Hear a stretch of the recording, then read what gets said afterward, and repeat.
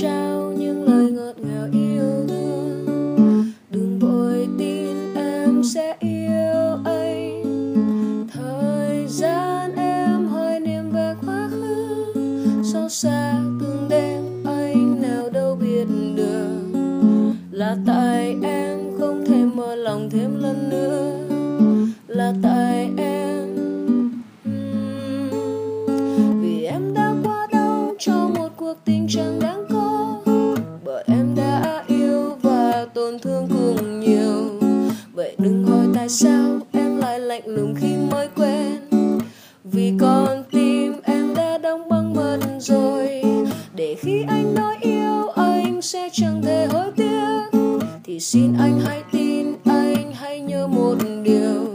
Nếu em yêu anh, tự em sẽ nói anh nghe. Giản đơn thôi,